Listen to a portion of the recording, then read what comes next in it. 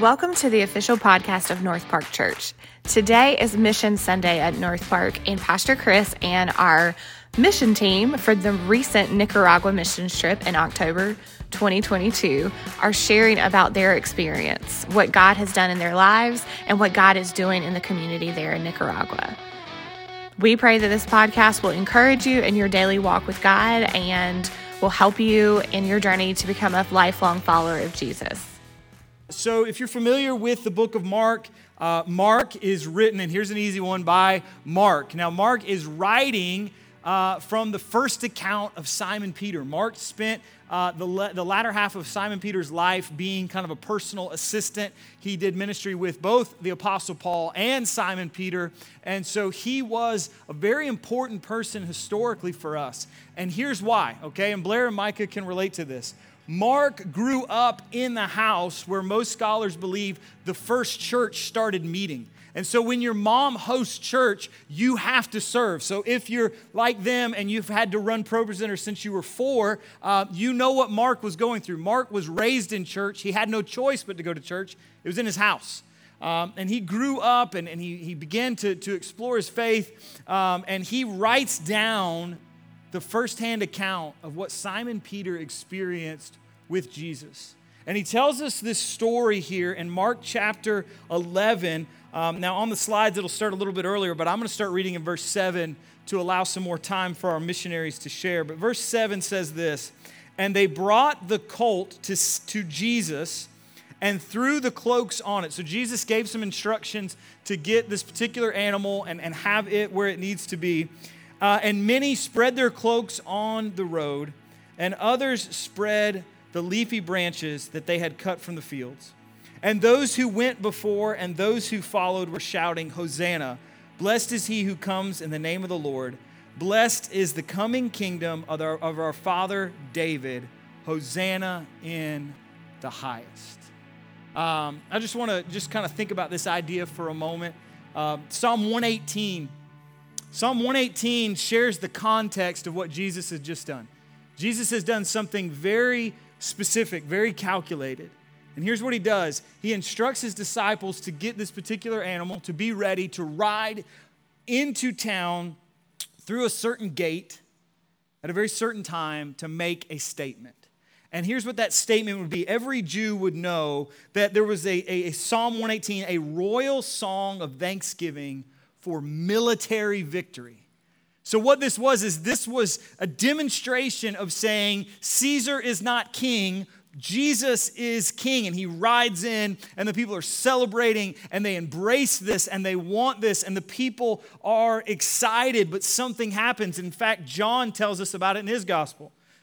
It says, "So the chief priests and the Pharisees gathered the council and said, 'What are we to do?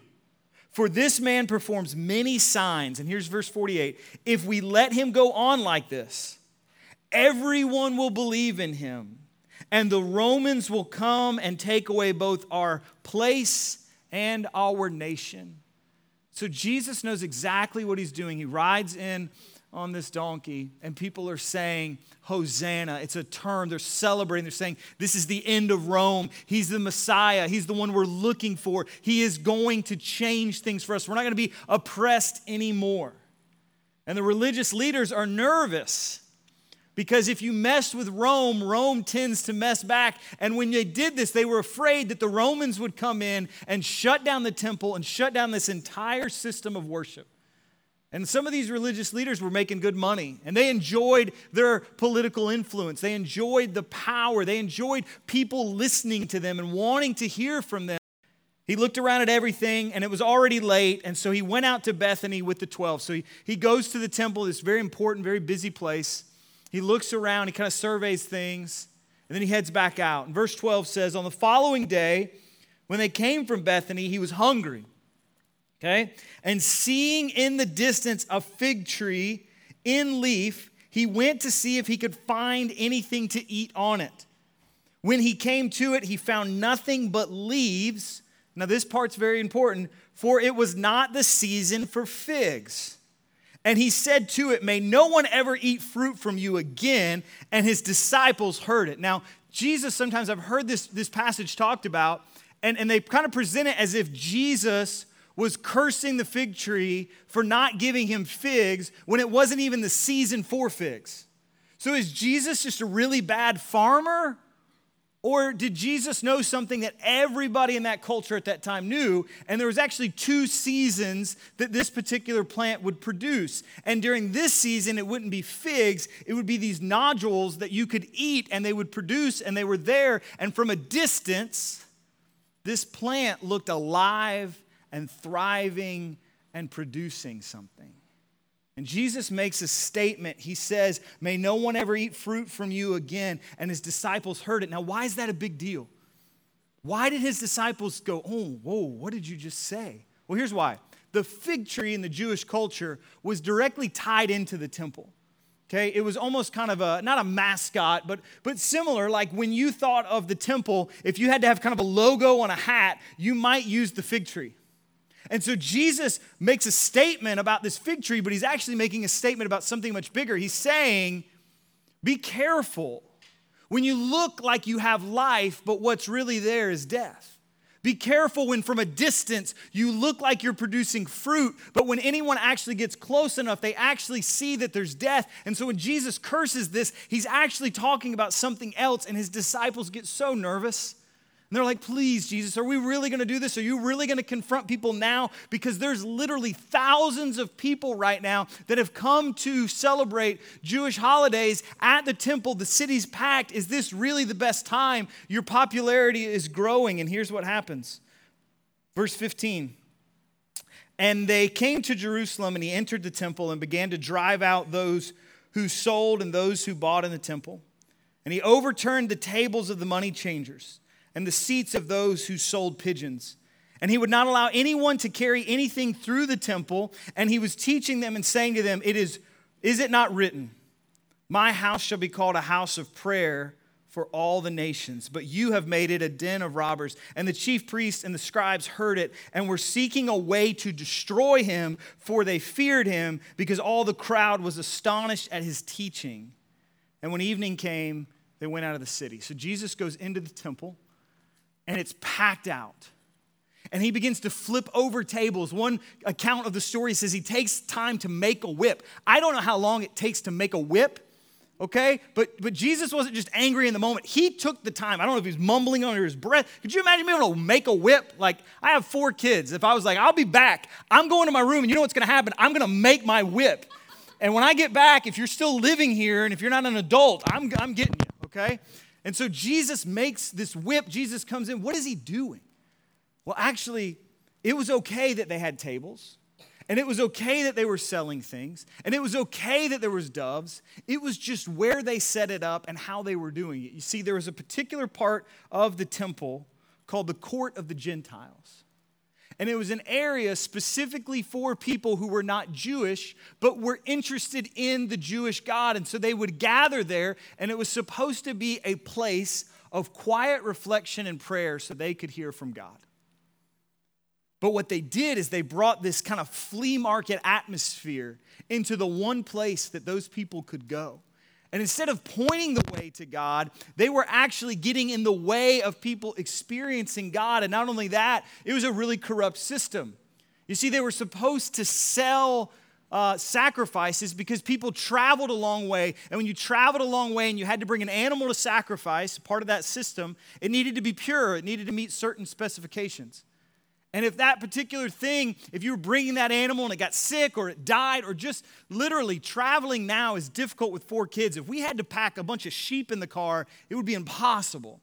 And so they would travel. And so the temple said, we will sell you sacrifices that are acceptable. In the same way that Disney World sells you ponchos when it's raining, right? They charge you so much money. And what they would do is they would actually charge 15 times the amount of fair market price to buy something to sacrifice. But if you believe this was the only way you could connect with God, you would do it. And not only that, these people would travel from Egypt and all over the world, and they would have their currency, and they would need to exchange it to pay a Jewish temple tax that was a shekel. And so when they would exchange it, they made the exchange rate ridiculous. They were price gouging these people. But the worst part for Jesus is they set up this busy market in the middle of the temple, in the middle of the area where people were supposed to experience God. And Jesus gets very upset because here's what Jesus was seeing. Just like the fig tree, the temple was busy, but it was diseased and it was dying and nobody paid attention. You see, the people were in motion. They were busy, but they were not on mission. Jesus later shares a passage and he reads an Old Testament scroll and he says, he found the place where it is written, "The Spirit of the Lord is upon me because he has anointed me to preach the good news to the poor, to proclaim freedom to the prisoners, recovery to the sight of the blind, to release the oppressed, and proclaim the year of the Lord's favor." Jesus says, this is what I've come to do. And you guys are in motion, but you're not on mission. And so we have to ask ourselves, as a church and as people, I don't think anyone would argue that we're not active. We're busy. You're busy in life. You're busy at work. We're busy in church. We've got events. We've got things going on. We've got services. But we constantly have to step away and say, I'm in motion. I'm doing something. But like that fig tree or like the temple, is there a lot of activity? Is there a lot of motion, but there's not a lot of mission? And Jesus tells us a part of his mission here is to preach the good news to the poor. So I want to ask you this question. What does it look like to preach the good news to the poor? What would it look like for North Park to not just be in motion, but on mission? Part of the way we do that is through world missions. I have a video I want to show you guys of our trip, and then we're going to have some great folks share with us. We just want to take just a few moments, and I've asked some folks to share, and then after they all share, we're going to bring the whole team up, and we're going to say a prayer and just kind of set the tone for what missions will look like in the future for North Park. And so, Stacy, if you would just share what's on your heart from the trip. Sure. So, can you hear me okay? Yeah, we're good. Okay. First, how do you capture a week of something that is life-changing like what we experienced a few weeks ago? So, first of all, I love this North Park family. One of the big benefits we got in gifts was to get to know a lot of people within our church, and I'm never going to forget the relationships we built that week and the stories we shared. But one of the things is I tried to capture what I felt like one of the biggest highlights for me, certainly the shock and awe of the situation these families live in. I know day one was very heavy for all of us when you walked up and we drove up and we saw the trash dump and the facilities that these folks lived in, their houses, and just how bad it was. But one of the things that will stick for me forever, and I shared this with Pastor Chris, is to see the church at work in that community. And what I mean by that, if you go back to the book of Acts and you see the birth of the new church and just the way the Holy Spirit worked in the church, it was so evident that that's what was happening in this community. The role the church played where they were discipling people, doing small groups. One of the houses we built, the family was going to start a small group there. I think 40 people were baptized a week before we got there. But just to see God's Spirit there, and then to see this pastor and their family pouring into the lives. As we were building these houses, the pastor was there with us every day, digging holes, mixing concrete, nailing nails, whatever he had to do just to be a part of that community. And so for me, seeing the church in action, and then the beautiful part is around day 3, we went to another community where they were doing a church plant. So to see the church have the impact in that community and then try to replicate that in another community so people learn about God, learn about who Jesus is, that hit me in a big way, and I think about what we're doing here at church and our community impact we can have, so that's something that will stay with me for a long, long time, and I'm just very grateful for the opportunity. And so Tracy's going to share in just a second, and just kind of review if you're like, what did you guys do? We went to Central America, and we partnered with an organization called Hope Project, and we built one house per day. We split up into different teams. I would love to say that we were not competitive, but we were. But we built 2 houses per day. There was one other team that built a house as well. So by the end of that 5 days, 9 homes were built for families that at one point were just living on the dirt under trees. And so that's what we're talking about. We're talking about building, and there's a local pastor and church there that we run everything through. And so Tracy, if you'd share. Okay, so I had to take notes. Can y'all hear me? Because this is not my comfort zone. And I wanted to make sure I kind of covered everything that was on my heart. So I really could sit here and talk to y'all all day about all the favorite moments. There's just so many in just a short period of time. And so I really did find it almost impossible to summarize the week, to like compact it and put it in a minute or two. But what I decided to do was to more talk about kind of my takeaway from being on so this was my third mission trip. And I had been to Ecuador a couple times before. And so going on the mission trips, like what my favorite thing I think to observe is watching God move in so many different ways, like in just the little things and the big things. And we ran into some roadblocks with building and different things. And then like within seconds, it was turned around and into something so much greater and so much better for this community. And I like watching people. I watch them from afar because I'm kind of a wallflower. I like to people watch. I don't always get into the midst of, conversation and stuff. But I watch people answer the call. They are being obedient and courageous and showing up to help and serve and give in whatever capacity they can. And for each person, that's different. Sorry, I'm a little nervous. I watch people step out of their comfort zone. They're showing up in an unfamiliar environment. Maybe they've never flown out of the country, and they're nervous, they're uncertain, and probably wanting to bail, wanting to walk away. And it's like, I don't think I can do this. But instead, they trusted God and they stepped out in faith. And in that's when you witness, if you just observe, you witness the life-changing impacts that it has on not only all of us and you, but the people in that community. It's really hard to put into words. If you haven't been on a mission trip, it's so powerful. I like watching people come together from all different backgrounds, and we all seamlessly just work together for the same purpose, connecting and laughing and forming new relationships and friendships, learning to be flexible because we're all probably a little bit of a planner. We take risks there, and it opens your heart and your eyes and your minds to other cultures, other ways of life, which ultimately teaches us a little more compassion, teaches us to be more humble, and more appreciation and gratitude for the life God has blessed us with. And lastly, the last 3 years, for some of you know, some of you don't know, but the last 3 years have been a big struggle for me in many ways. And in that, sometimes you lose your purpose, or you misplace it. Let's just say you misplace it. But going on this trip and with these folks, and it has totally what's the word I was looking for? Reignited the spark that I have for mission trips. I'm passionate about that, and I'm super fired up about next year and the year after that and the year after that. It's really hard to put into words, like I said, about what a mission trip is like, but the best ways to describe it is everything in 7 days. PA says all the time, 2 realities can coexist at the same time, and it definitely does on a mission trip. It's physically, mentally, spiritually, and emotionally demanding.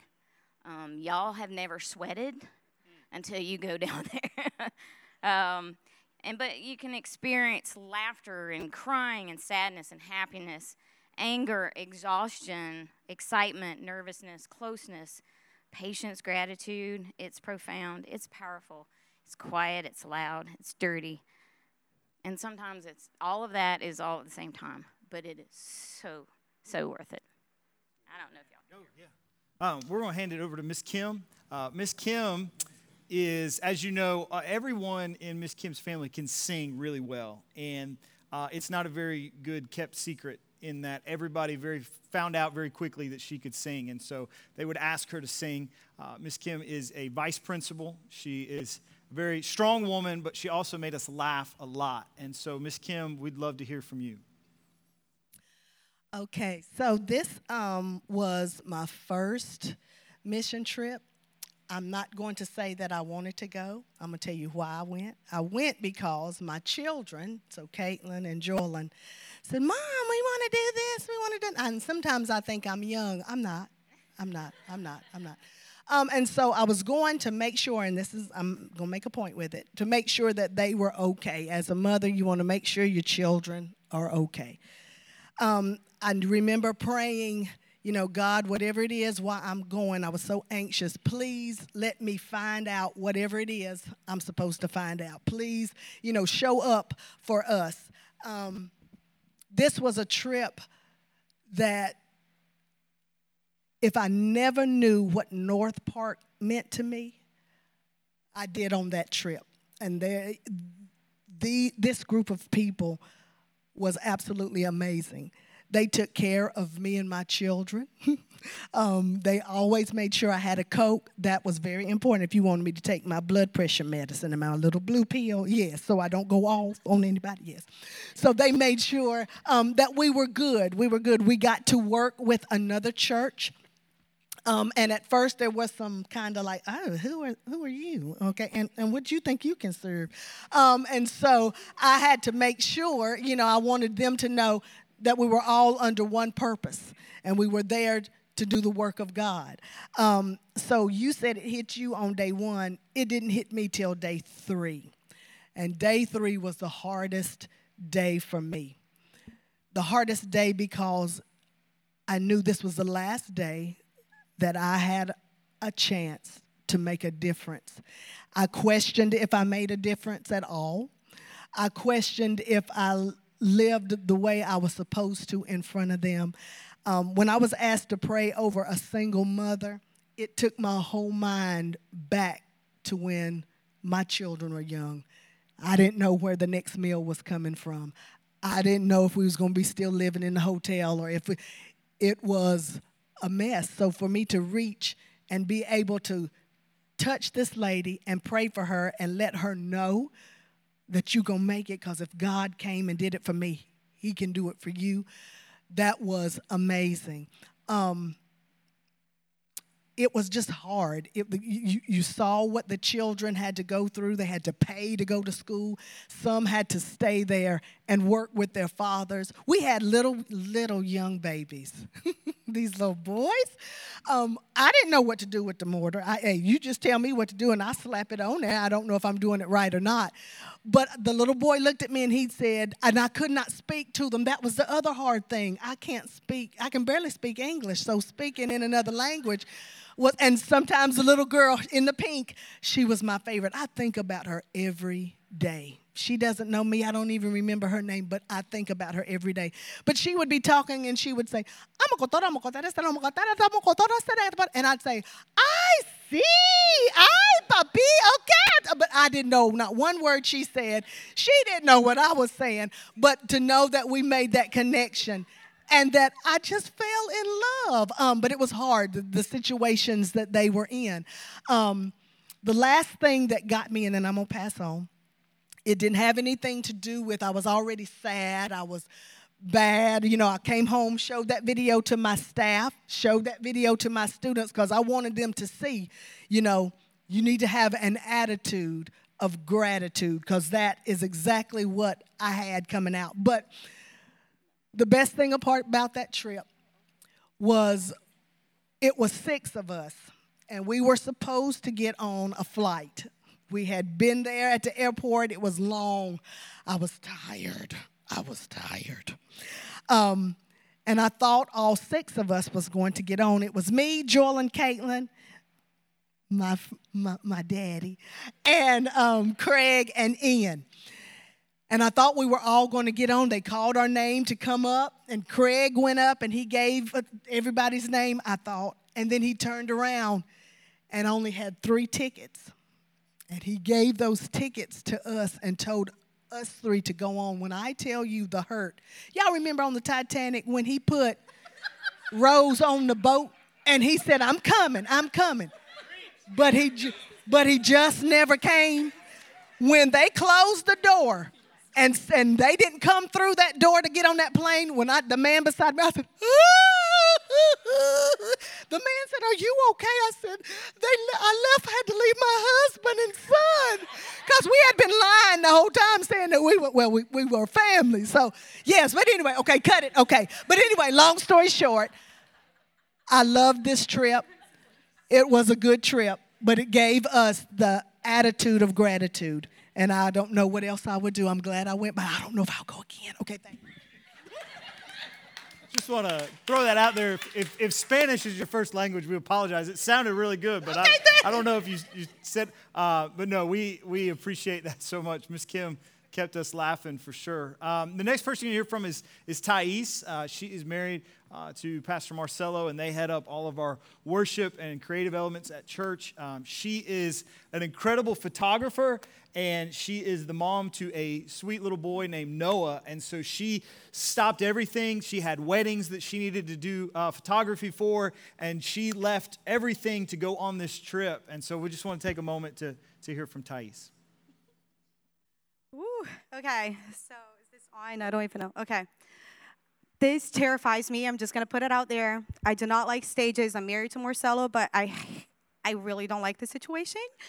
But I was talking to Jolene and Miss Kim and Caitlin, and I was telling them that if I felt like I had to share, I was going to share. And I'm going to cry, so I'm just going to, put that out there. When we were going to this mission trip, I was very, very focused on what I was going to give. And I was like, I'm going to go. And everybody that I would talk to about this would tell me, you are, oh my gosh, you're going to come back so renewed and fulfilled.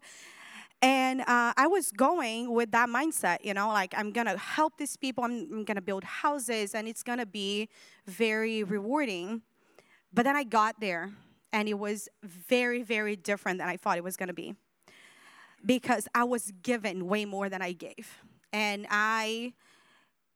as soon as I set foot on that place, I was emotional. I was praying that God would help me somehow communicate, because Portuguese is my first language.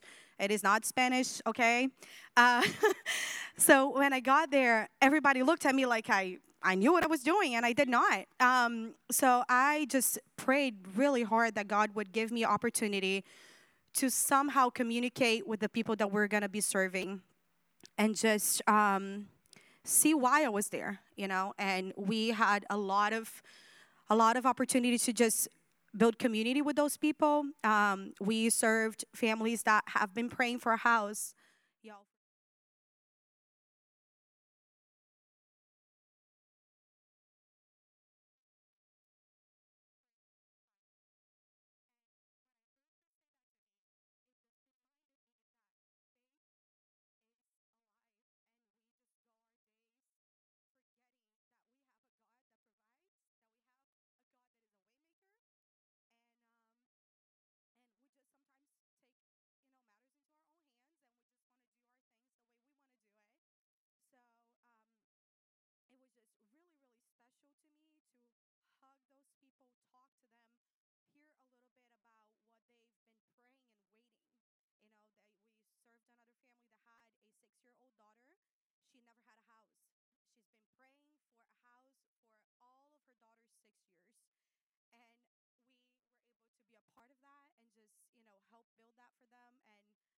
That does not make us amazing. That just makes God amazing. And that we were able to be there for them and pray with them and just serve them in a way that from here we can't.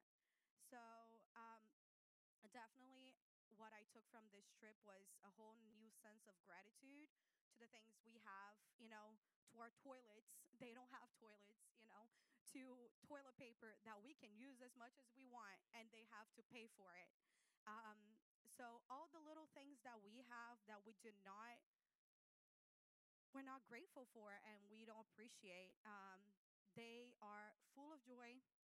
They're ready to hug you, ready to love you. And I'll never forget, like, every single moment that we had on this trip. All those little kids, man, like, one day we got there, and I asked this little boy, are you my friend? And he looked at me, he gave me a hard no. He's like, no, and he walked away.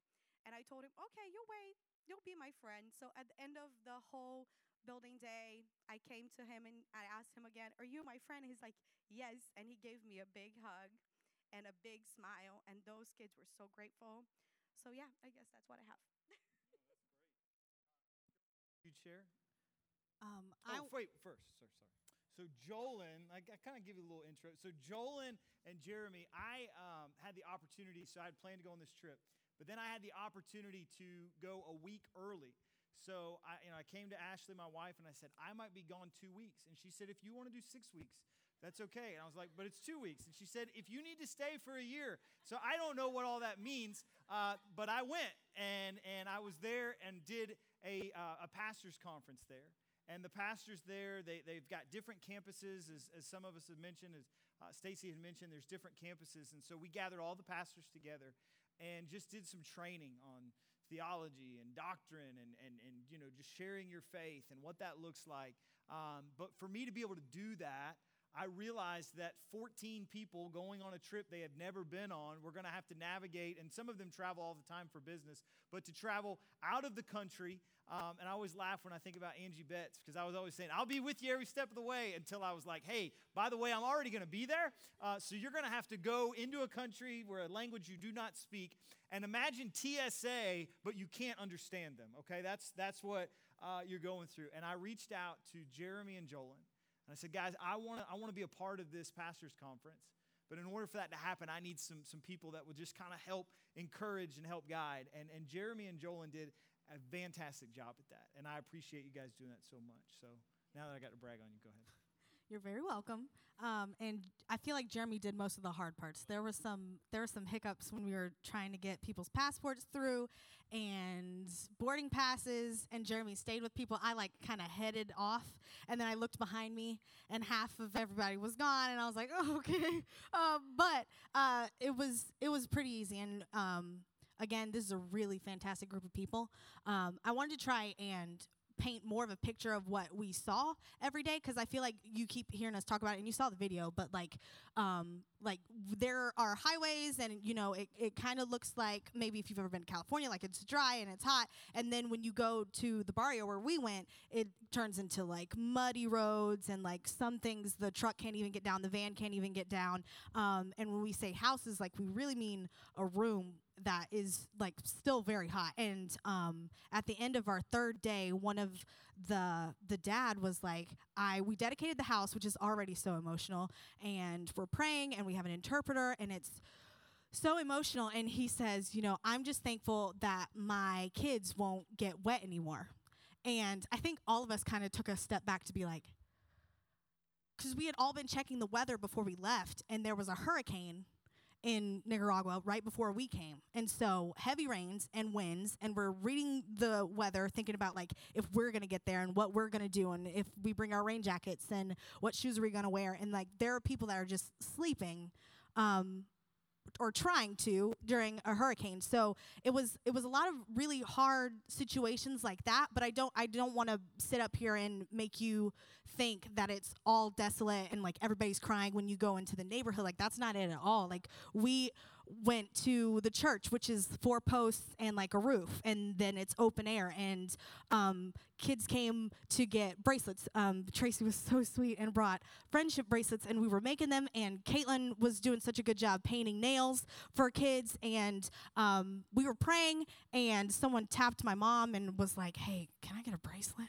And so we're trying our hardest to communicate, and mom sneaks off, and all of a sudden she's in this huge game of tag with kids, and they're just playing and having the best time. And it really showed me that joy is supernatural despite circumstance. And so they definitely are sweating all the time, and they definitely there were people that were helping us build the house in concrete, in tube socks, in flip-flops, in bare feet.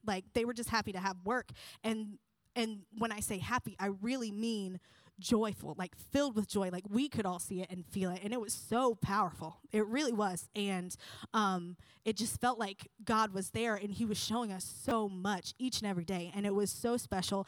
And I hope that more of you guys get to have experienced that joy, because it was incredible. Yeah, so actually mentioned, the houses are 12 by 12. And so they dig a foundation, and then they'll put a row of blocks. These blocks weigh about 80 pounds apiece, and then when they're wet, they weigh about 100 pounds.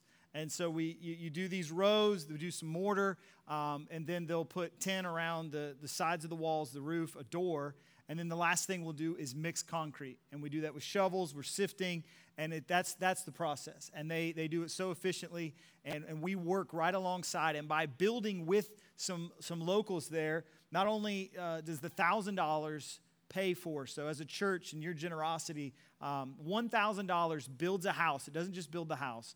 It pays for the materials. It pays some of the workers who help with the house. It provides 2 months' worth of groceries, a crib for any baby, and a bed for everyone else that sleeps in that house. And so all of that is done in one day for $1,000. And it's an incredible, incredible opportunity to be a part. And everybody's got these stories of how they made an impact and who they think of. There's one young man I think of every day, but it's not because I spoke a word into his life. It's not because I changed his life. It's because I bumped one of the blocks with my belly and it fell on his foot. And he looked at me, and I didn't even know how to say I'm sorry in Spanish, but I may have broken his toe. And the last thing I can remember is him just looking like, dude, you come all the way here and you break my toe. And so that was tough. But we had another pastor with us on the trip. This is Pastor Aubrey. He has been a Baptist minister for many years, done some incredible things. He's an author and just an all-around. He was just kind of the hero of the trip in that he brought the other team together with us. There was another team there, and we just appreciate him so much. Pastor Aubrey, would you share about your experience? We got Is it on? Yep, you're good. Okay. All right. I won't take but a few moments, but I think looking back on this situation for me, I think it's very appropriate that I went when I was thinking there's nothing I can do. There's no reason for me to go on this trip because I'm not able to do the things to build. I'm 81 years old and have been in good shape most of my life, but because COVID came along and I quit going to the gym and quit running, I sort of deteriorated. And I thought, well, there's nothing I can really do. And so I didn't particularly want to go, but because my son-in-law and grandson was going, I went. And I found something out as I went, because God encapsulated the whole time sort of as a recap of my ministry. I've been in the ministry for 60 years. And when I started out, I really thought that I was going into the ministry to help other people. I thought I had something to give to them. But I found out that I really didn't. And I found out as time goes on that God had given me a gift. And that gift was to work with other people and to take aspects of their personality and make it my own. And the people that I worked with, Christians in the churches that I served, they were a magnificent help. And on this week that we spent together, I found the same thing happening again. I found that these people actually made it happen again for me. And once again, I lived my ministry the whole 60 years again. Because you see, what I did, I didn't do anything that I wasn't used to doing. I just walked around trying to look busy, look like I was doing something, and I really wasn't. But they were doing the work, and they made it work, and they blessed me every kind of way there possibly could be, so that now, as I prepare to go out of not only the ministry eventually, but life as it ends for me eventually down the road somewhere, I'm going to go out a much richer man. Because when I started my ministry, I worked with, my wife and I worked with folks from Cuba who had come out of Castro's Cuba, and they had been heartbroken. And we joined that mission church, and I could speak Spanish at that time. I was fluent, but now it's all gone, because if you don't use it, you lose it. But I remember those Cubans and how it was that they were happy and didn't really have much reason to be happy. And I saw the people in Nicaragua, and I thought, why are they so happy? And then I realized that many of them know the Lord. They're Christians. And I saw on one bus as we were driving along, right on the back of the bus in Spanish, it said, "Jesus is my friend," on the back of a public bus. And there were things that touched my life and enriched me again. This young man right here kept me from falling down mountains and all that sort of thing. And they made it worthwhile for me. And so I think whenever the Lord taps me on the shoulder and says, "Jones, that's it," when I go there, I'm going to go away richer, because I've known these folks, all of them, every one of them. I've known the people in the churches I've served, and God has been so good to me that I literally consider myself the most fortunate man alive. And I just want to thank you for the opportunity. So if you're thinking about maybe going on one of these trips and you say, "Well, there's nothing I can do," I didn't think I did anything at all while I was there, but I think Jesus Christ did a great deal, and he did it through all of us. And that's what it's all about, is being an American, but first of all, being a Christian. And God can use us all. Thank you. Thank you so much, Mr. Aubrey. The last person you're going to hear from is Jeremy. Jeremy is one of the elders here at North Park. In fact, 2 of our elders went on the trip, and I think that says something about our heart for missions and where we want to go going forward with Hope Project. So, Jeremy, if you'd share. How am I supposed to follow all that? But I'll try. First and foremost, I want to thank my wife for holding down the fort while I was gone, because I know it's a lot, and for me being out of the country and for being in a land that I knew nothing about. It's a lot, so thank you. I want to say that publicly, and I love you. For those of you that know me well, you know I don't like going to areas that I don't know or that I don't know something about.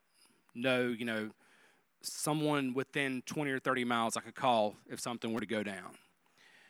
And in this situation, I had to do that. Part of me, the week before I was about to leave, and I haven't told anybody this, I was going to do all my research, find out where the embassy was, see if we had anybody in country that I used to work with. I didn't do any of that. And I'm kind of glad I didn't. And the reason being, I wanted my mind to be open. And then we almost lost Stacy and Angie at the airport. If you've ever seen that movie Argo, where Ben Affleck's trying to get everybody out of Iran, that's what I felt like. And I was like, we got to get out of here. Long story short, we did.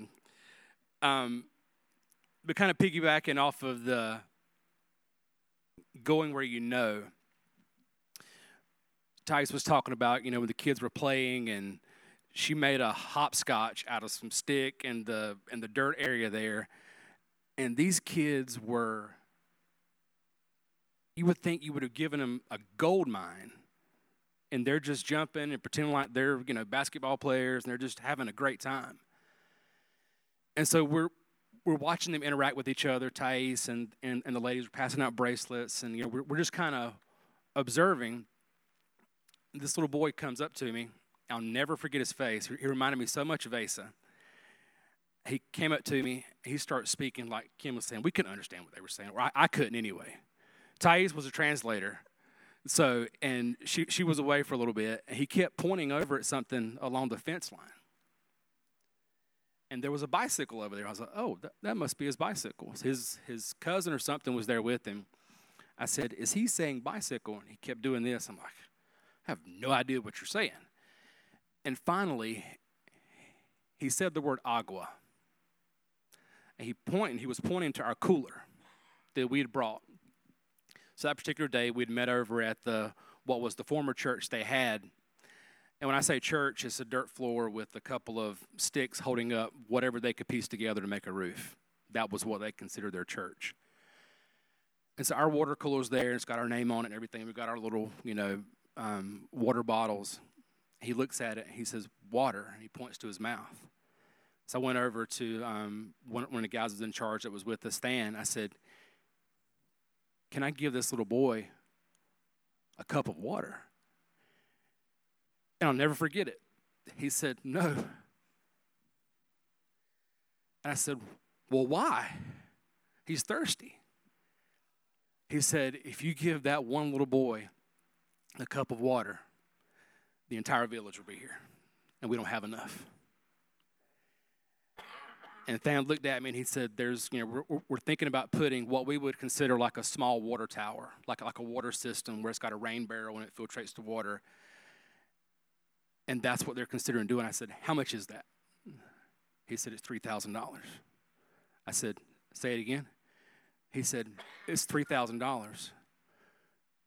So I immediately went to Chris, and I think I went to Craig too. I said, that's something North Park's going to look at doing. Because when you see a kid come up to you, not asking for a Capri Sun or a bottle of Diet Coke, Sunny Delight, whatever your flavor is, all he wants is water, and we can't give it to him. Ty said it best. We have so much to be grateful for, so much. And these babies and these mom, these dad, these uncles, whatever is in that household, they're bathing in the same water that they're drinking. It's the truth. I saw a little boy put his head in the little trough, and I was like, buddy, you can't do that. And I'm thinking to myself, that's all he knows. But again, that was his water source. Kind of tying it all together. All my life, you've been in church and you hear when missionaries come through and they say, give this, give your time, pray for missionaries. I won't say that I ignored that, but it went in one ear and out the other. Just being honest with you. I have a new perspective on that now. It's a tough life. So if you've ever considered doing it, like Mr. Aubrey said, you can do something. I promise you. Thank you. On the trip with us and you're still here, if you would meet Craig over there at the door, he's going to show you how to come on stage. Everybody that went on the trip that has not shared, what we're going to do is we're going to come up and we're going to say a prayer. And as they're coming up to do that, and the band can go ahead and head this way as well, because we're going to finish up in a worship song right after a prayer. But as you leave today, you'll receive this card. And this card has a beautiful photo of our team on the front, but on the back, you can find out information about our next trip. And there is a QR code. And if you scan that, we know your exact location and you're signed up to give $10,000. No, I'm just kidding. If you scan that, it will take you to Hope Project's website, but specifically a link for North Park for our trip for next year. And the reason we're already looking at next year, we already have the dates, is because it costs money to go. And we do not want money to be the reason that you're not a part of what God is doing there. And so the trip, honestly, is a little bit less than $2,000. That's your airfare, that's your food, that's everything. But we realize that's a lot. And so what we want to do is get this information in your hands quickly. If you have someone that's a part of your family that doesn't attend North Park that you think would be interested, you can share this information with them as well. We can take up to 60 people with us at a time. And so that is absolutely no problem as far as space. But if you've ever considered being a part of a trip and you just want information, would encourage you can go to this site. You can actually sign up if you'd like, or just kind of look around. But here's two things I want to tell you before we pray. The first one is this: Jeremy mentioned the water. The water there absolutely is something that we are going to be sharing information with you about in December. We have found out the total price. It's going to be a little bit more than $3,000, but we believe it's something that we can do and build up to provide water. When we say provide water, it will be for an entire town. It will be for a few thousand people to be able to have access to clean drinking water, and that is such a big deal, and we can be a part of that. The other thing is, we are going to have Than and Megan come back and spend time with us, most likely in February, and they're going to be speaking as well about Hope Project, and they offer all sorts of different ways. One of the things that was mentioned was school.